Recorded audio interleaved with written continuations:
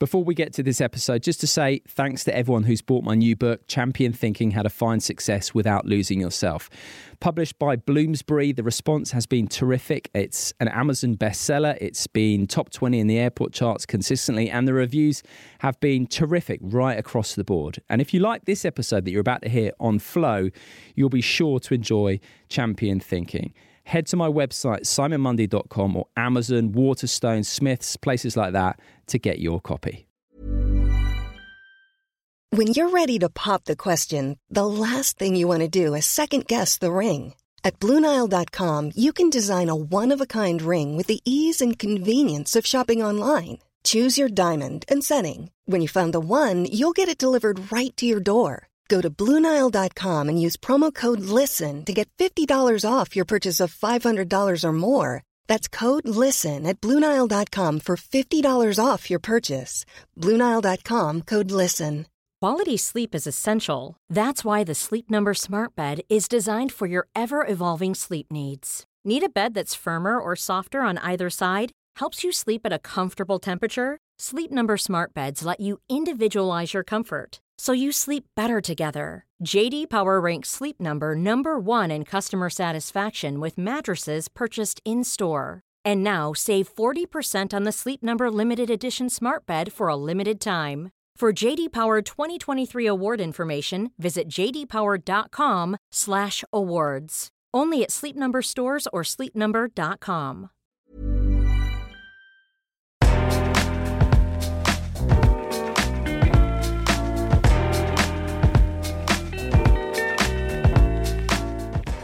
Welcome to this bite-sized episode of Life Lessons from Sport and Beyond with me, Simon Mundy, where I seek to explore life's bigger questions. Hello, thank you for joining me once again. Right, quick question to kick things off. When was the last time you were bored? Give you a moment. Now, when I ask people that question, a lot of the time they struggle to answer. Why? Because with smartphones, we now never need to be bored. They're always within arm's reach. But why would anyone want to be bored? Well, being continually stimulated as we are is really not good for us. It has really strong links with mental illness, particularly anxiety, and also makes our brains less effective. Now, to explain this is one of the most important authors in the world, in my opinion, Professor Cal Newport, who has written 2 books I think are essential reading, and they are Deep Work and Digital Minimalism. And in this bite-sized episode, Cal explains what deep work is and why it's so important, and then goes on to explain how our addiction to digital devices is destroying our capacity to do deep work with serious consequences personally and collectively. He also shares research around certain younger generations who've been particularly badly affected, generations whose anxiety levels have gone through the roof. The answer: getting a grip on our collective addictive use of digital technology. Now, this episode really can be a huge wake-up call. So if you do enjoy it and could share it with someone you think might benefit from hearing it, I would be very grateful. Also, after listening to this, I would just recommend an experiment. Next time you are in a queue at a shop or waiting for a train or a bus or whatever, and that impulse that we're all familiar with to whip your phone out emerges, resist it. Notice it and resist it. Be with your experience. Settle into it. Your mind might urge you not to distract yourself, but the benefits from not falling for that trap really can be profound on a number of levels. And just finally, before we hear from Cal, this does follow on from last week's episode about how to relax and switch off to avoid burnout. So if you haven't listened to that one yet, please do. Right, here is Professor Cal Newport.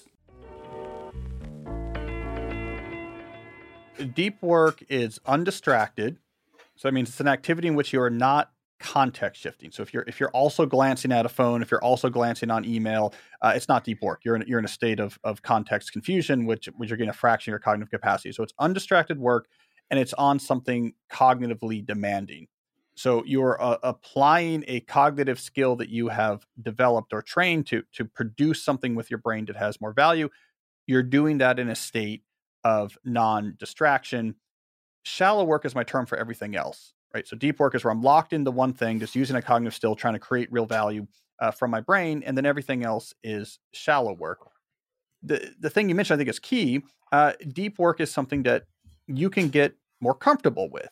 So the ability to focus on something very intensely without distraction, and you're doing this sort of symbolic reasoning, you're writing, you're coming up with new business strategy, this sort of in your head symbolic reasoning. It's not supernatural for humans to do at a high level.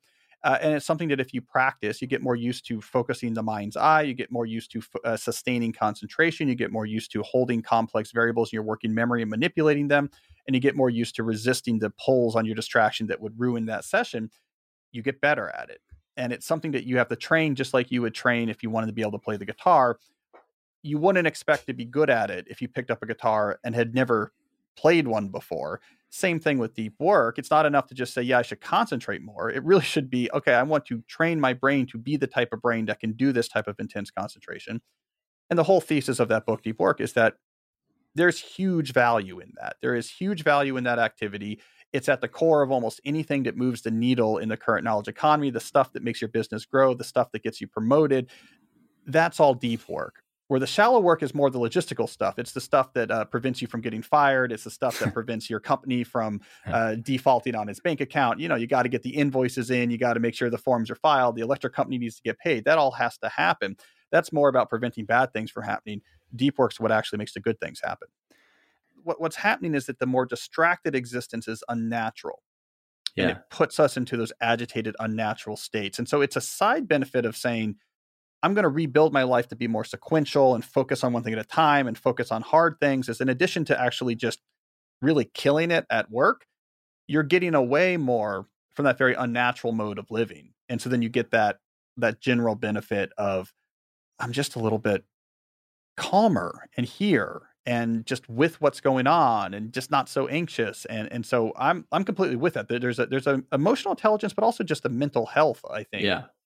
Writ large issue with the way we're living, which is a beautiful segue. So thank you, Cal. Into we'll jump book again into digital minimalism, because in there it's alarming, and you paint in stark terms the impact technology, social media, smartphones is having, particularly on younger people. So you call them, so it's iGen, isn't it? So people who are born post 1995, and you quote, and you'll have to correct me if I get her name wrong. Is it Jean Twenge?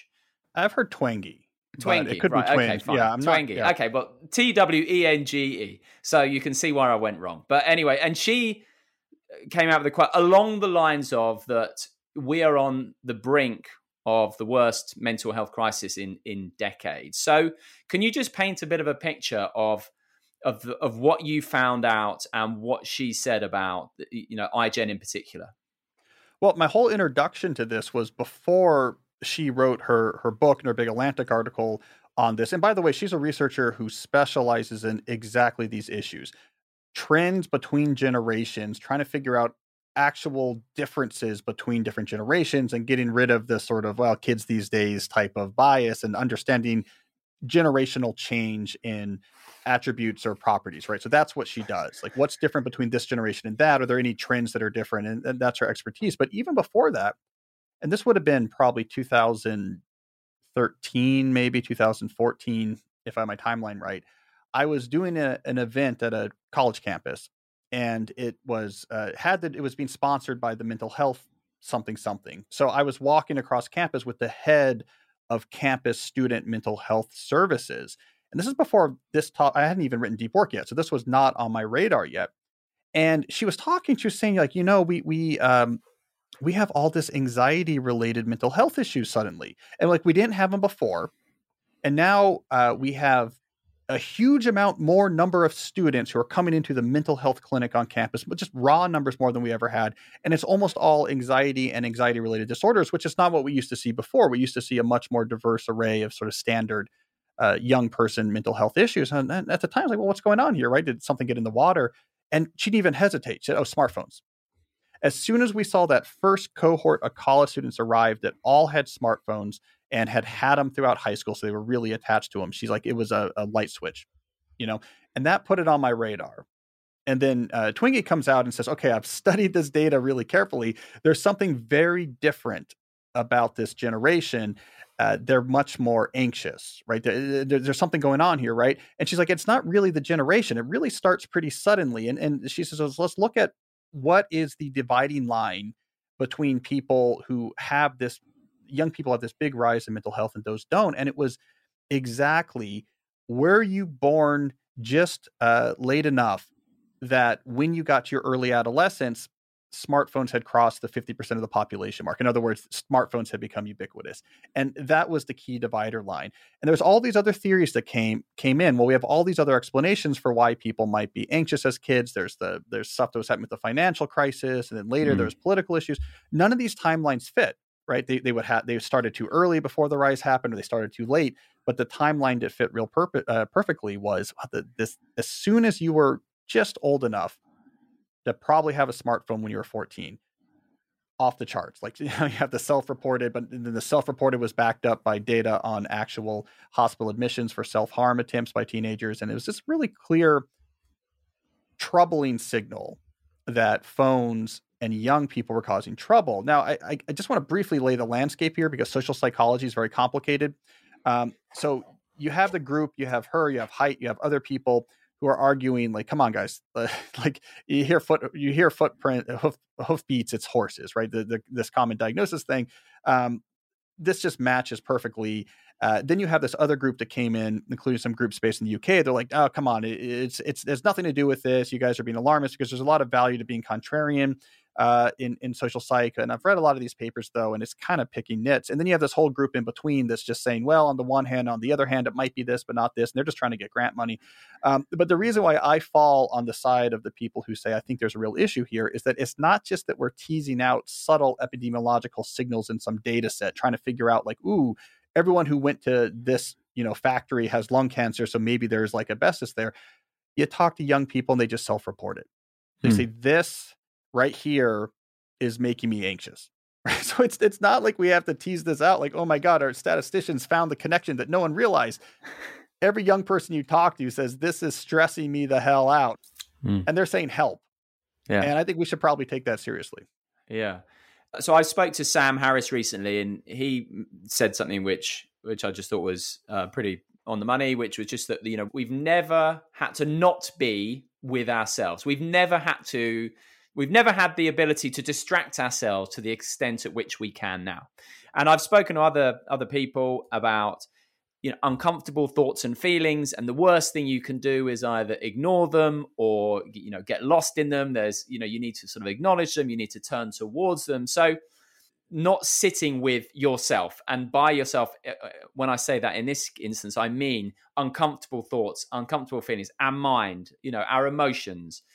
But then as well, so just that sort of turning away from the normal, at times uncomfortable parts of being human experience, but also then what might seem like a normal feeling to feel anxious at times or whatever, suddenly, because they're so unused to having to deal with this, it becomes so overwhelming that they keep turning away from it. What's your take on that? Just that inability to sit or be with thoughts and feelings, essentially. Yeah, it's a critical issue. I mean, I completely agree with Sam on this. I have a whole chapter in Digital Minimalism about this, and I call it solitude deprivation.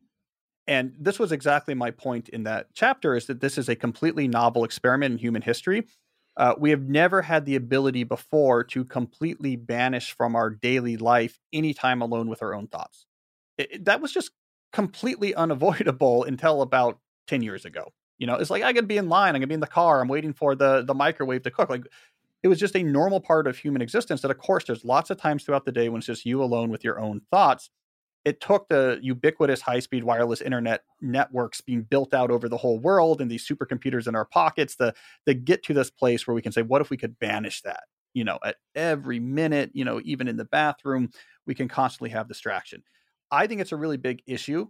And there's a few things that happen from it. One is, I think there's some compelling evidence that just the lack of downtime causes anxiety, right? Yeah. So I think that's part of what was going on the college campuses, where the anxiety went up, is because when you are processing information that was generated by other human minds, which is what you're doing when you're on your phone, that's a high energy, all hands on deck mental state because our brains take that very seriously.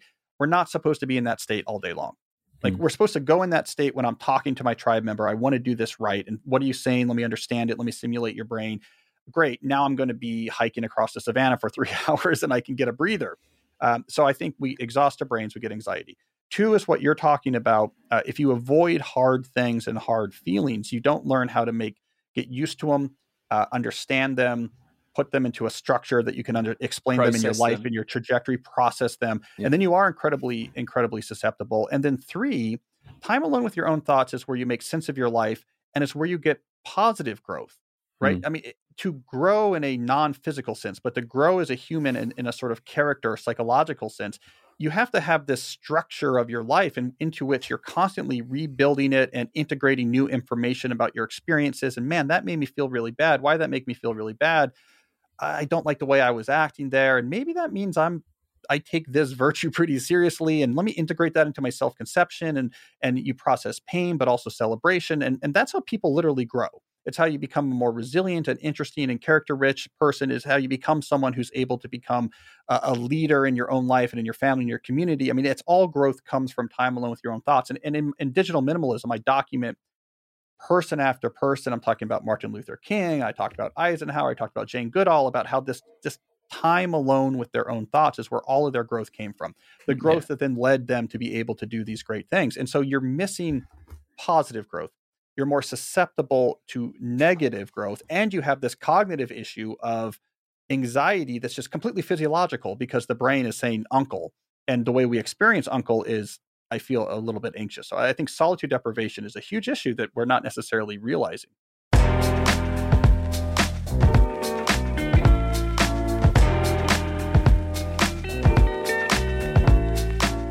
Thank you for listening to this episode with Professor Cal Newport. And I really think Cal's message of recognizing the danger of what he calls solitude deprivation is so important. As a species, we are clearly overstimulated, easily distracted, highly anxious, and could do with addressing that fact and actually doing something about it. I highly recommend Cal's books, Deep Work and Digital Minimalism, by the way. And the full-length episode with Cal Newport is in the back catalogue. It's number 50 to be precise, and I can't recommend listening to that enough. Now, if you enjoyed this episode, if you thought it was useful and could share it, I'd be very grateful. And I will be back next week. Until then, look after yourself. Put your phone down and embrace boredom. And goodbye.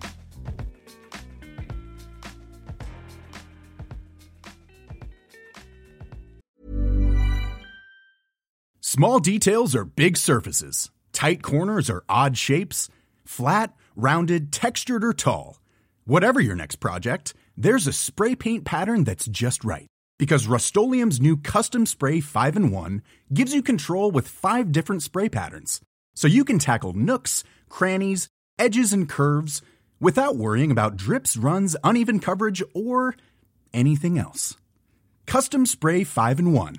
Only from Rust-Oleum.